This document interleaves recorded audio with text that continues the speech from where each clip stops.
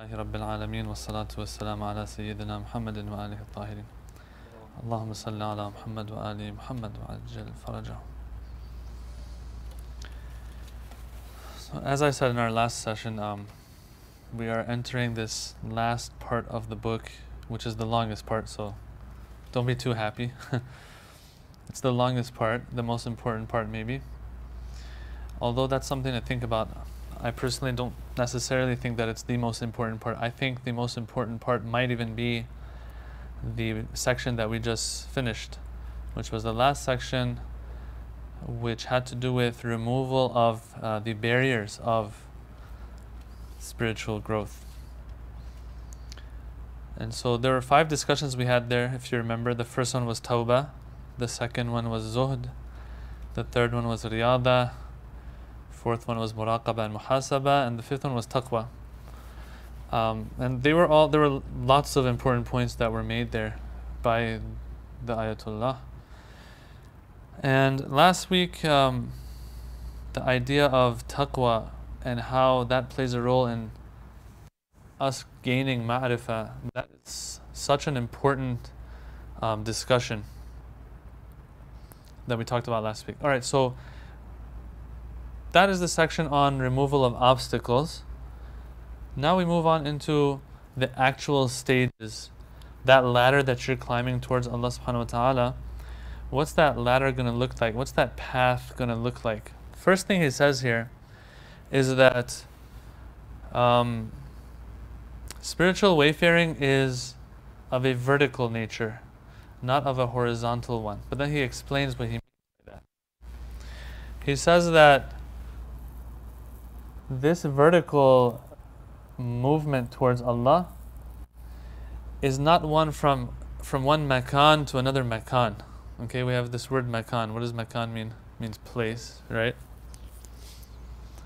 So even if you are going from one area, one place to one that's higher even, okay, one that's higher even, but it's in this world, that is not the type of spiritual wayfaring he has in mind. That's just movement. That actually, he says, is a horizontal movement, not a vertical one.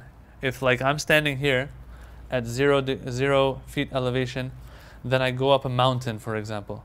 When I go up a mountain, I am higher,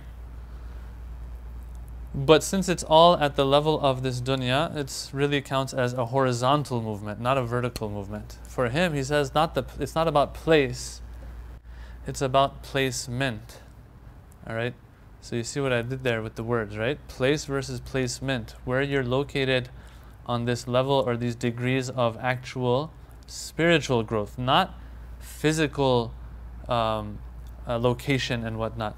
Or else if I'm at the lowest level of this world and I go to the highest mountain, still from this perspective it is not a vertical elevation, it's horizontal still, because it's at the same level of existence. Okay, so now he says, look, spiritual wayfaring is one not of place but placement. The Farsi he uses makan versus makanat.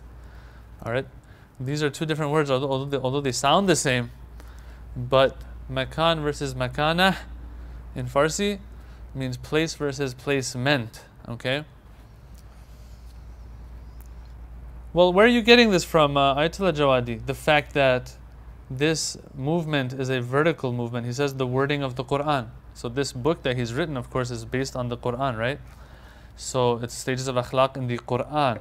So he says, look, when I look at the Quran, those are the words that are being used. Those are the terms that are being used. يَرْفَعُ اللَّهُ الَّذِينَ آمَنُوا مِنْكُمْ وَالَّذِينَ أُوتُوا الْعِلْمَ دَرَجَاتٍ.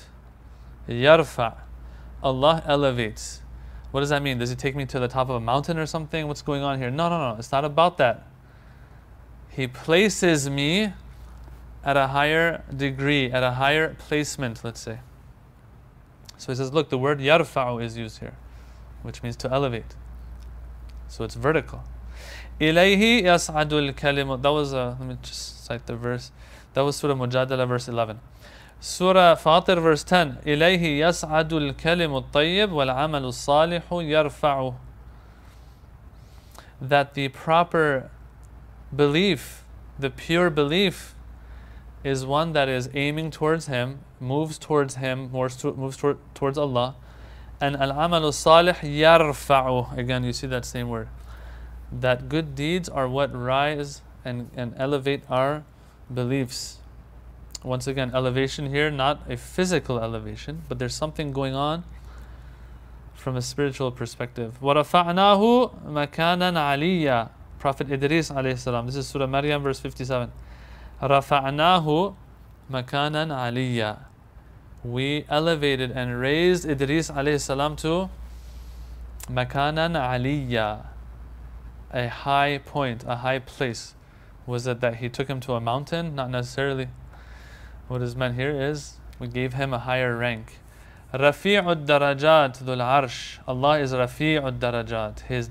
He has the highest level and highest degrees. Highest. Once again, Rafi' comes from the same root.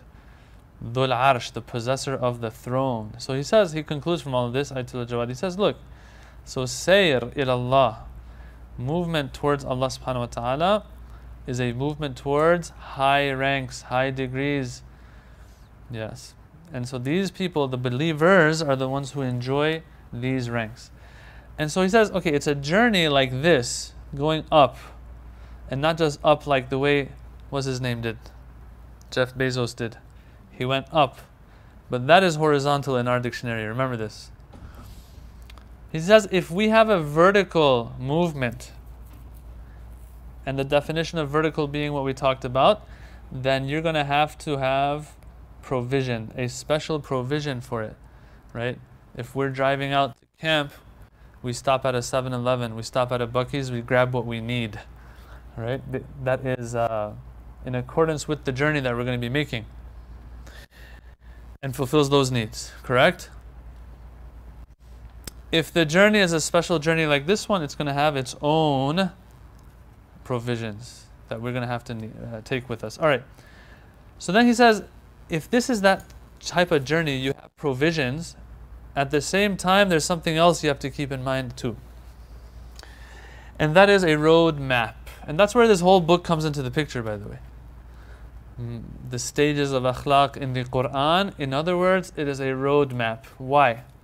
When you are climbing a mountain, okay, for the first time, no one else has climbed that mountain before. It's going to be very hard. Every step you take might even result in, of course, I mean, if you haven't taken the safety precautions and safety measures, every step might end up with in your life being lost, right? But nowadays, like all these famous mountains that people climb, they all have these markers and indicators and signs and whatnot, correct?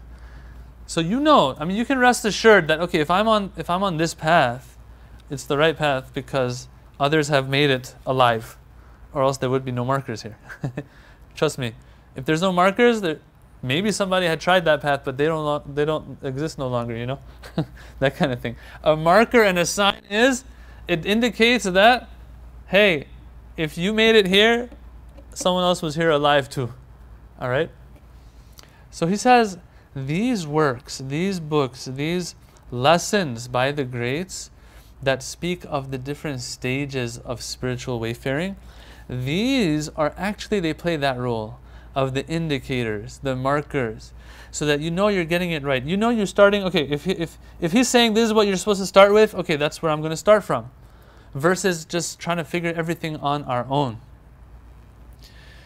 So he says here, the awliya, the prophets, the chosen ones of Allah, they were able to make it without the need for any other humans to show them the way.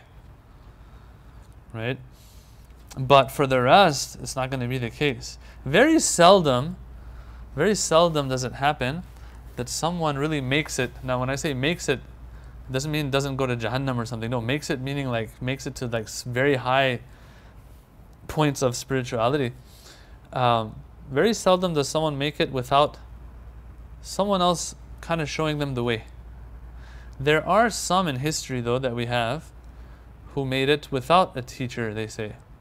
Yeah, one of them, the late Sheikh Al-Ansari Al-Hamedani, his name is. I've talked about him before as well. He's one that they say he made it without a teacher. is hard. Someone's got to teach him. Yeah, so sometimes Allah Himself gets involved. But usually, or so for example, Ayatollah Baha'uddin is famous that they say he also made it without a guide in that sense. But all in all, as I've said before, those initial steps, everyone knows them anyway. And what is to come, Allah can even take your hand. But this, he says the purpose of all of these, this is like an introduction to the whole chapter, by the way, of these stages.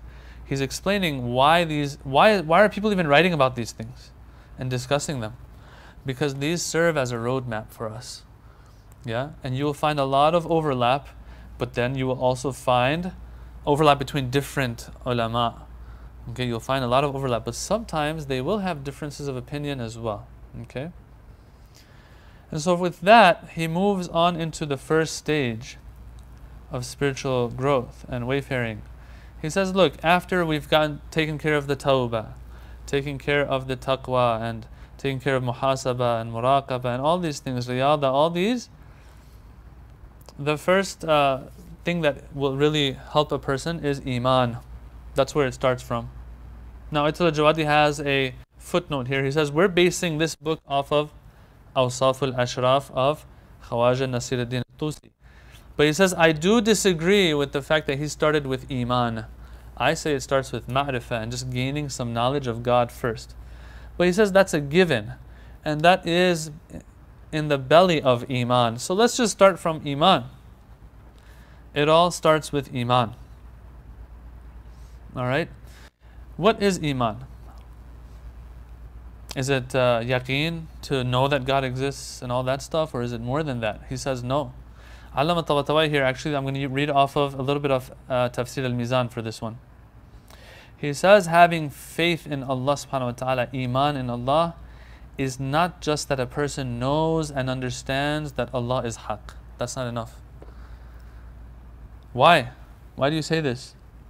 He says because this can be gathered with and be in one place with still denying God. You know He exists, but you still deny Him. Really? How is that possible? He says, look, even the Quran says this. وَجَحَدُوا بِهَا وَاسْتَيْقَنَتْهَا أَنفُسُهُمْ. He says they denied God's signs. There were people who denied God's signs. وَاسْتَيْقَنَتْهَا. What does istayqana come from? Which root does it come from? Yaqeen. Istayqanatha. They had yaqeen. Their nafs, their souls, their selves, whatever, their hearts had yaqeen in Allah subhanahu wa ta'ala. Yet they still jahadu biha. They still denied. He says, look, if you can bring yaqeen and right next to it put denial, he says, then that shows that iman is not the same thing as yaqeen. It's more than yaqeen. Or else they wouldn't be coming together. It's like saying, I can be mu'min and kafir at the same time. Believe in God and not believe in God? Well, how does that work? He says, it shows that there's another layer to iman that can set it apart from yaqeen. If yaqeen, knowing something is true, yet denying it can come together, it shows that iman is not the same thing as yaqeen. Well, what's going on here then? Explain. He says, so we can conclude that iman is not just understanding something, but rather it is also encompassing of a special acceptance. So you sometimes have yaqeen of something, but you haven't, he's saying you haven't accepted it yet. You haven't embraced it yet. Well, what is that? How does that work? He says, for that to happen, there has to be some form of submission as well. You get what I'm saying? And not submission in the sense of, oh, I'm not going to sin anymore and all of that. No, people will still sin. But I want to say this. I want to explain what he's saying by saying this. That submission here means that you know, even if you're doing something wrong, you know you're doing something wrong. You know you're not supposed to be doing this. Things like that. It's a special embracement or embracing of that which you have yaqeen of anyway. Okay? So there's three things here. Juhud, to deny. To have yaqeen. And then to embrace. Yeah. So he says that is what constitutes iman. that you give in to the implications of the yaqeen that you have as well, versus fighting it, versus standing up against it and resisting it. And he says, look, this has to do with the heart. He cites this verse of the Quran. He says, look, this verse is showing that it has something to do with the heart, not just the mind understanding something. The heart accepting. He says, look, in this verse it says, فَمَنْ يُرِدِ اللَّهُ أَن يَهْدِيَهُ يَشْرَحْ صَدْرَهُ لِلْإِسْلَامِ. That whoever Allah wishes to guide, يَهْدِيَهُ. Okay, so we're talking about iman, we're talking about hidayah, we're talking about these things, right? Whoever Allah wishes to guide, يَشْرَحْ صَدْرَهُ لِلْإِسْلَامِ. He will expand that person's heart or chest for Islam, to accept and to embrace, to submit. Islam here probably means to submit. So it has something to do with the heart. And versus the person who Allah doesn't want to guide. Now, of course, Allah doesn't want to guide that person because they themselves didn't want it, by the way. Okay, it's not like God just says, oh, you don't look too good, I'm not going to give guidance to you. It's not something random. وَمَنْ يُرِدْ أَن يُضِلَّهُ يَجْعَلْ صَدْرَهُ ضَيِّقًا حَرَجًا كَأَنَّمَا يَصَّعَّدُ فِي السَّمَاءِ. And whoever Allah doesn't want to guide, doesn't say doesn't give him knowledge of things, doesn't show him miracles so that this person achieves yaqeen, doesn't say anything like that. What does it say?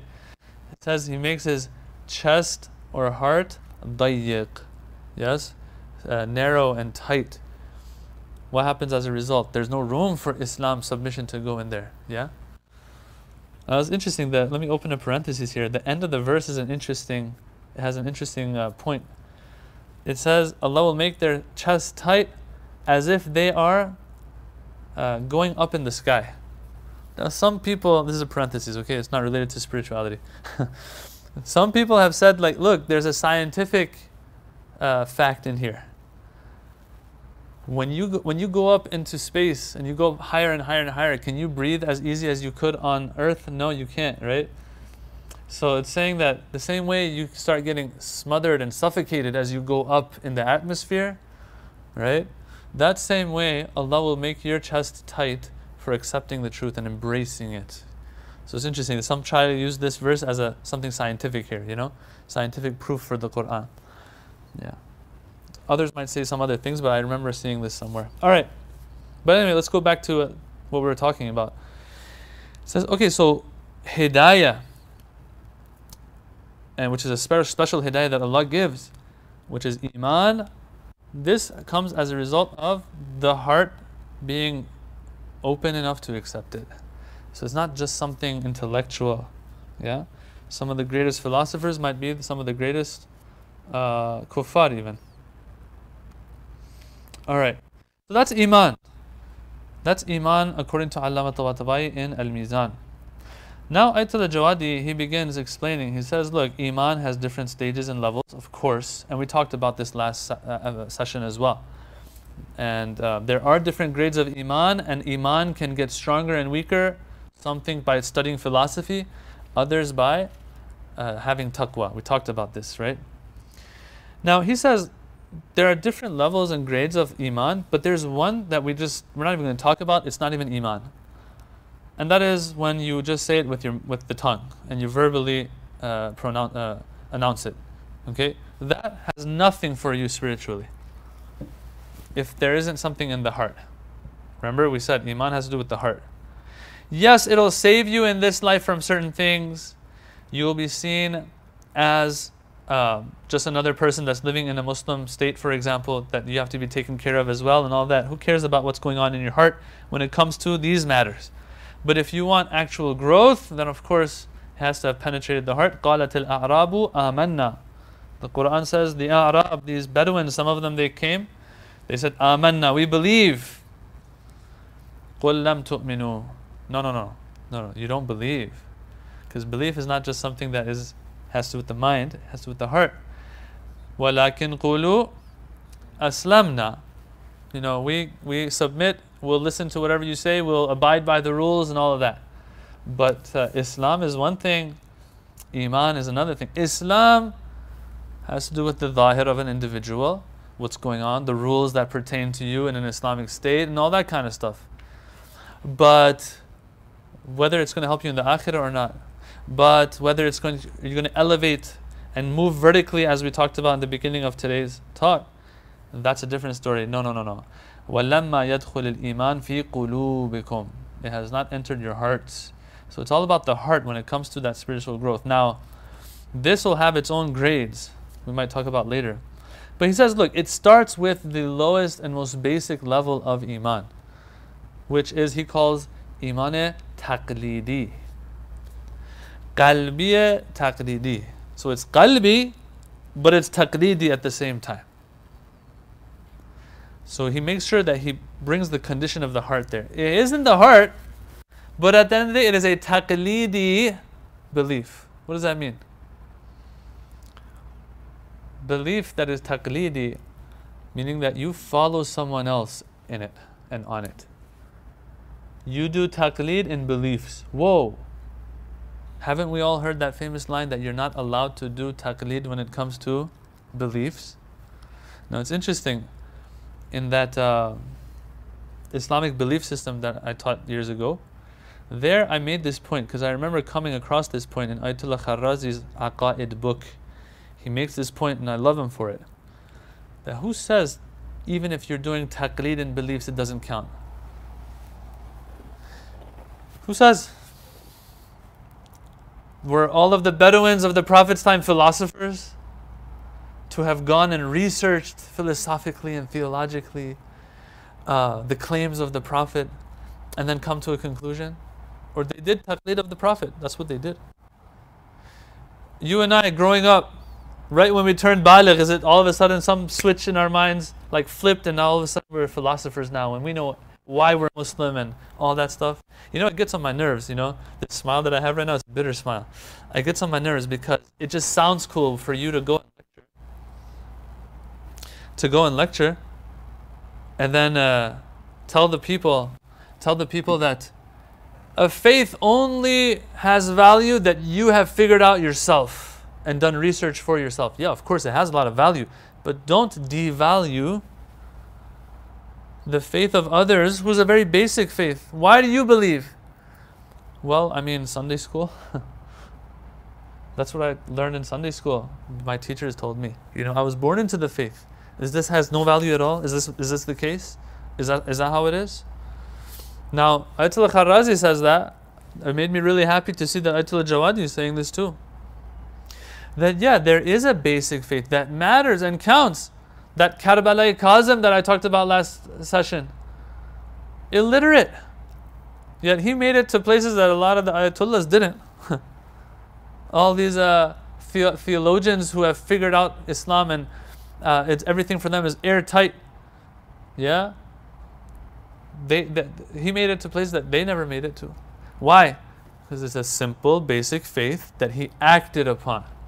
This is why taqwa is so important that we talked about before. Because even that very simple, basic, primitive faith that a person has that is taqlidi, even that with the taqwa and with the amal, they can reach these high levels that philosophers haven't reached, theologians haven't reached. So the point I'm trying to make here, and this is kind of a parenthesis by the way, that who says a taqlidi iman is not enough? Yeah, it will be prone to a lot of threats. As you grow older, questions are going to arise in your mind. Yeah, you better address those. You better take care of those. When I'm 20, 25, 30, all of this, I have to there will be more and more questions. Yeah, that's fine. But you can't call somebody out because now they're like 18 years old. They've been baligh for like 3 years, let's say. 2 years. Have you gone, because I've heard this, brothers and sisters, I've heard this. It just sounds cool when you're lecturing about it. Have you gone and done research and looked into all of the faiths of the world and then refuted all of them, disproven all of them, and then come to the conclusion that Islam is the right faith? Bro, get out of my face, man. Unnecessary guilt. That's one thing I have problems with. Unnecessary guilt that's given to people. Now, this is one example of it, and a lot of other examples of it. Over things that are not priority sometimes. Yeah. Really has a risk who you follow. Yeah. Sometimes you get deviated, sometimes you get... Yeah. So there is a risk in it, yes. There is a risk in it. As I said, it's prone. So as this child is growing, as questions come up, they need to address those questions. Correct? That's what I'm trying to say. But let's just say that no questions come up for this person and they have the right beliefs, but it's just not the beliefs that they reached through philosophy. I'm not going to shoot it down now. That's all I'm trying to say right now. Yeah, sometimes out of taqleed, a person will have the wrong beliefs. Now that's between them and God, by the way. Even then, I'm not supposed to open my mouth and judge people. Right? They might have the wrong beliefs. They tried their best. They don't have what it takes to figure things out. Fine. Whatever. I don't know. All I'm trying to say is this. If a person has, according to Ayatollah Jawadi, the right belief, but this right belief came out of taqleed. Because Sunday school teacher taught me this. Because mom and dad taught me this. Because so-and-so local alim said so, even. Right? This does not rule out the fact that sometimes as a result of this we will have problems. It doesn't rule that out. Yes, there are a lot of beliefs, a lot of practices and rituals we have today that have no basis in our Islamic literature. They don't. And these are hurting us today. There's no doubt about that. That's the dunyavi aspect of it. But right now we're talking about the spiritual growth aspect, the akhirah aspect of it. Right? We have to be very careful. If some people are doing certain things even sometimes, right? Let's say for Imam Hussein alayhi salam, and we feel that we disagree with that. That is an academic matter that can be discussed, but I can't question this person's spirituality as a result of having the wrong practice. If they're listening to such and such alim, such and such mother or father or Sunday school teacher or whatever. You see, I'm trying to show that there's a distinction here to be made. One side we have the spiritual acceptance of Allah towards that act or that belief. Another one is the ramifications of a certain act or belief that might come up as a result of, not following the perfectly right individual, for example. Yeah, there will still be ramifications. I'll give a very bad example, okay, just to show that there are two aspects here. If a person doesn't know that this glass in front of them is full of intoxicant and drinks it, all right, because the rule is you can drink it until you're sure it's haram. Right? And so this person, in one go, so that they don't find out, if you go in one go and drink it all up, you won't really sense, intoxication. This person in one go drinks it, really relying on that rule of fiqh that says you can drink something that you're not sure is haram or is najis or not. This person, based on fiqh, drinks that. Will they get intoxicated or not? Yes. That's one aspect. That is one of the ramifications of this act, whether we like it or not. That's one thing. But will they be held accountable from a spirituality / day of judgment perspective? That's a different story. So here also, yes, taqleedi iman is a risk. Totally it is. I agree. And there can be certain ramifications as a result of it. But when we look at history from the Prophet's time all the way till today, the majority of the people, that's what it's been. Even during the Prophet's time, it's been like that. They look at the character of the Prophet. Our teacher used to say this, like the Prophet would would speak to Allah and say, "Oh Allah, I don't know why they don't believe. My people, they don't embrace the faith while they look at me, they see me." The character of the Prophet is enough for them to believe. As a matter of fact, till today, I want us to go and see how many disbelievers turn into believers as a result of intellectual endeavor versus a good akhlaq from someone. All these stories about Imam Hassan and Imam Hussein alayhim as-salam, of a person that comes from Sham, speaks ill of them and slanders them, and they just take care of him a little bit, and all of a sudden this person is one of their Shia. This dude was having some problems, that's all. You didn't need to philosophize anything for them. Right? So I'm just trying to make a point here, just trying to elaborate on what Ayatollah Jawadi here says, because there are a lot of people out there who believe, I'm not going to say a lot, but there are people out there who believe that Iman can only happen through you going and actually studying. That is wonderful if you can. But if you don't, throughout history we see from the Prophet's time till today, there have been people who have a very basic Iman. If you were to ask them two questions, you might have been able to undermine their belief even. But at the end of the day, it's not like Allah's not going to accept it. Okay? This is an important discussion. I don't want to confuse anybody. So if there are any questions on this before I move on, please ask. No? Alright. He moves on from this now. He says, okay, that's the minimum that you have heard from the Quran even, let's say. From the Quran even. This might even taqleedi, might even fall Quran, following the Quran might even fall under taqleed. Because the Quran said there is a day of judgment, I accept. Because the Prophet said this, I accept. That even might fall under that category. Can you prove to me why there's a need for an akhirah? No, I can't. Because there's theological reasons for it.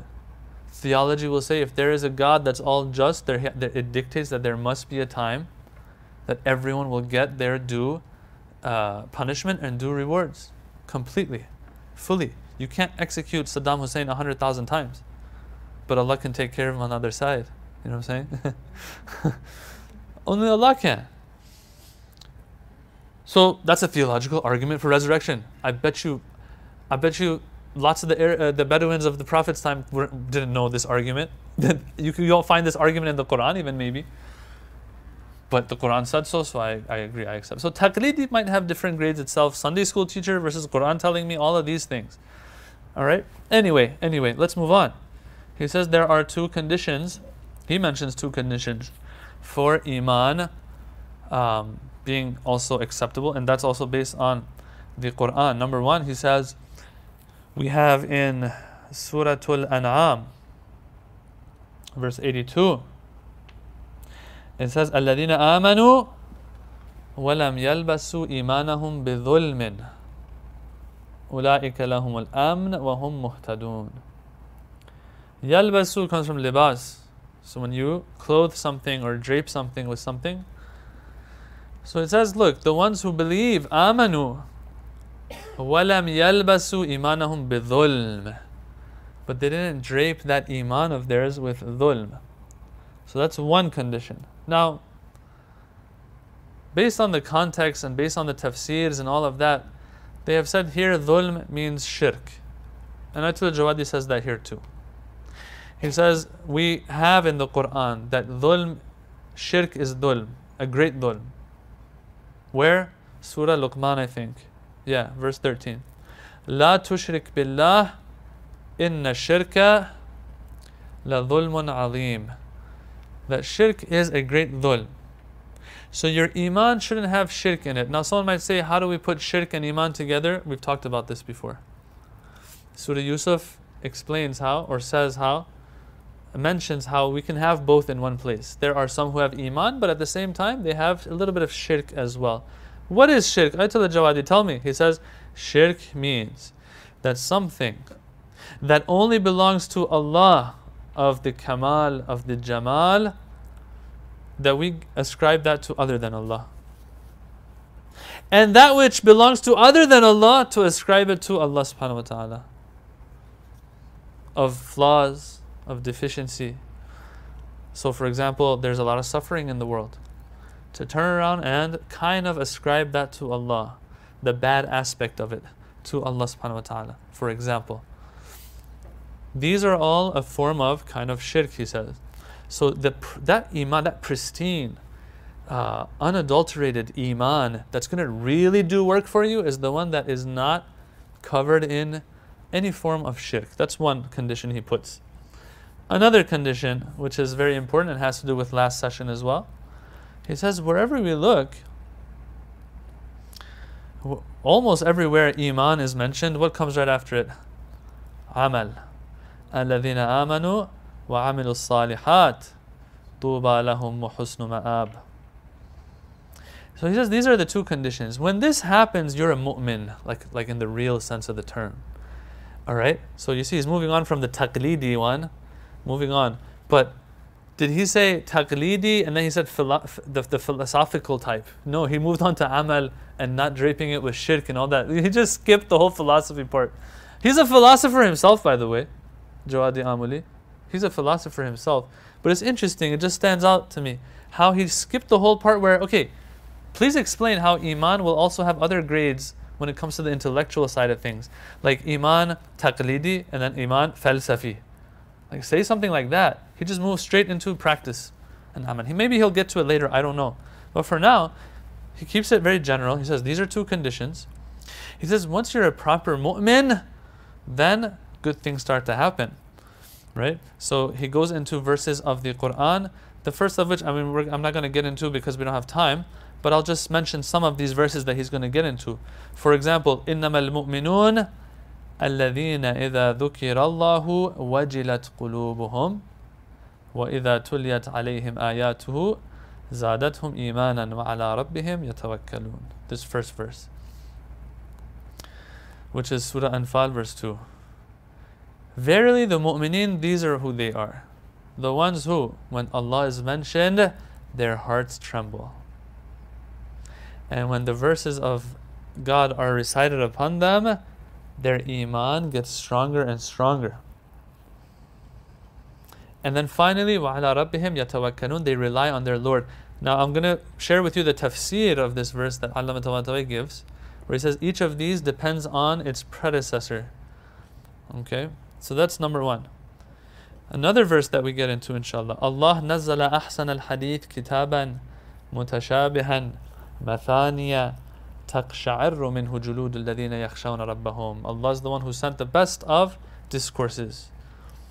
A book that has these characteristics, etc. taqsha'irru minhu julud, that the skin of the people quivers upon hearing it.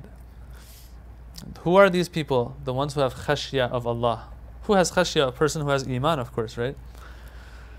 But then ثُمَّ تَلِينُ جُلُودُهُمْ, then their skin settles and calms down. إِلَى وَقُلُوبُهُمْ إِلَى ذِكْرِ اللَّهِ, and their hearts and their skin calms down and finds tranquility towards the dhikr of Allah subhanahu wa ta'ala. So these are characteristics of and implications of iman, the fruits of iman. But we have to talk about this. Wait a minute. Why is their heart first shaking and then reaches tranquility? What's going on here? And there's one more verse as well, the very famous verse that ends with أَلَا بِذِكْرِ اللَّهِ تَطْمَئِنُّ الْقُلُوبِ. So these are verses that he brings up as fruits of proper iman. Person who has iman reaches these fruits and is able to benefit from these fruits. Inshallah, in our next session. Alhamdulillahi Rabbil Alameen. Any questions before we go? No? Yes? So back to the earlier point that you were saying about like knowing and like not philosophizing stuff. So like whenever they say in the grave when you're gonna die or you're gonna ask a question, you have to like your mom's gonna answer. So is that kind of what it speaks to? Like you can believe in something but you don't have to know why. But is that different than like being told like you have to be educated about your religion and you just can't like Right. follow your religion? Very good question. So when they're placing us in the grave, he says, what's the first thing they ask us? You know those famous questions: Man Rabbuk, Man Nabiyuk, Ma Kitabuk, and all of that. So if we want to answer, we should have studied philosophy. Is that the case? I'm not saying you're saying that. So is that the case? What's going on here? Because how are we going to be able to answer the questions in the grave if we haven't done our homework in this life, correct? Yeah. And this is something we covered in the Death and Barzakh course as well. That the questioning there, as a matter of fact, is a questioning that has to do with how much we acted upon what we believed in this life. All right? Or else, if we even had studied philosophy, for example, and reach these conclusions, but we didn't act upon it, we still won't be able to answer in the grave. You have to have acted upon your beliefs to be able to answer there. So yeah, that actually just proves the point even more. Once again though, I just want to make sure that we are clear on this. That I am not taking away from the value of studying and philosophizing, as we said, and theology and those things. No, I'm not at all. What I'm trying to say is that is not the lowest degree. There is a lower degree than that even, and that is for a person to have believed in the true beliefs as a result of just seeing the character of the Prophet, right? Seeing Imam al-Hasan alayhi salam do something special for him. Special meaning have good akhlaq, not like a miracle, right? We have these stories. Is that a faith that you can really bank on, rely on? Not really. Not really. Because this person just following because of something good they saw. They're like, if this is the religion that you're promoting, I'm for it. Right? So it won't really fly in this day and age, right? But I'm saying, what I'm trying to say, or what Ayatollah Jawadi is trying to say is that, no, even this counts. Don't take this away from the people, although it is prone to a lot of things as well, right? And so you will have to solidify it and work on it more, but it's a good starting point and an acceptable starting point. Wassalam. Yes, yes. The time of Prophet Musa, they were looking at Prophet Musa and Prophet Harun, but they believe by looking at the miracle of Prophet Musa of Hasda immediately. Mm-hmm. That kind of belief, what did they look at? I mean, not looking at the character of the prophets who were around, but they're looking at some miracles. Yes, so that's one reason for miracles. How valuable is that iman? That iman, I mean, once again, there's something happening in the mind. When you see a miracle, there is a little bit of philosophy happening, and what does they call it? Not psychology, no. There is some things there is some computation happening in your mind. What are you doing? You're saying, okay, like if this person is doing something that only God can do, okay? And so this person who has the claim of prophethood and a link to God and being a messenger and bringing a message from God, if he wants to prove himself, he has to do something like this, and that's what he's doing. To the point that even some prophets would do what their people ask them, so that they are sure that this is not something that I just mastered on my own. So like Prophet Saleh, it's like, a waiter coming up to you like, hey, would you like to order? And you're like, you know what? I'll have a camel coming out of a mountain. That's Prophet Saleh for you, and the miracle of Prophet Saleh, right? They said we want a she camel that comes out from this mountain, and he's like, okay, your wish is granted. And so the miracle. So what's happening in their mind right now? Oh, he just did something that we asked him. He couldn't have prepared this before, right? And so this is something that's divine. And so from that they conclude that, okay, he's a messenger of God. Today, I'm of this opinion that today we don't need miracles anymore, because the minds have developed a lot more, and we've seen a lot, and we can, discover things and understand things.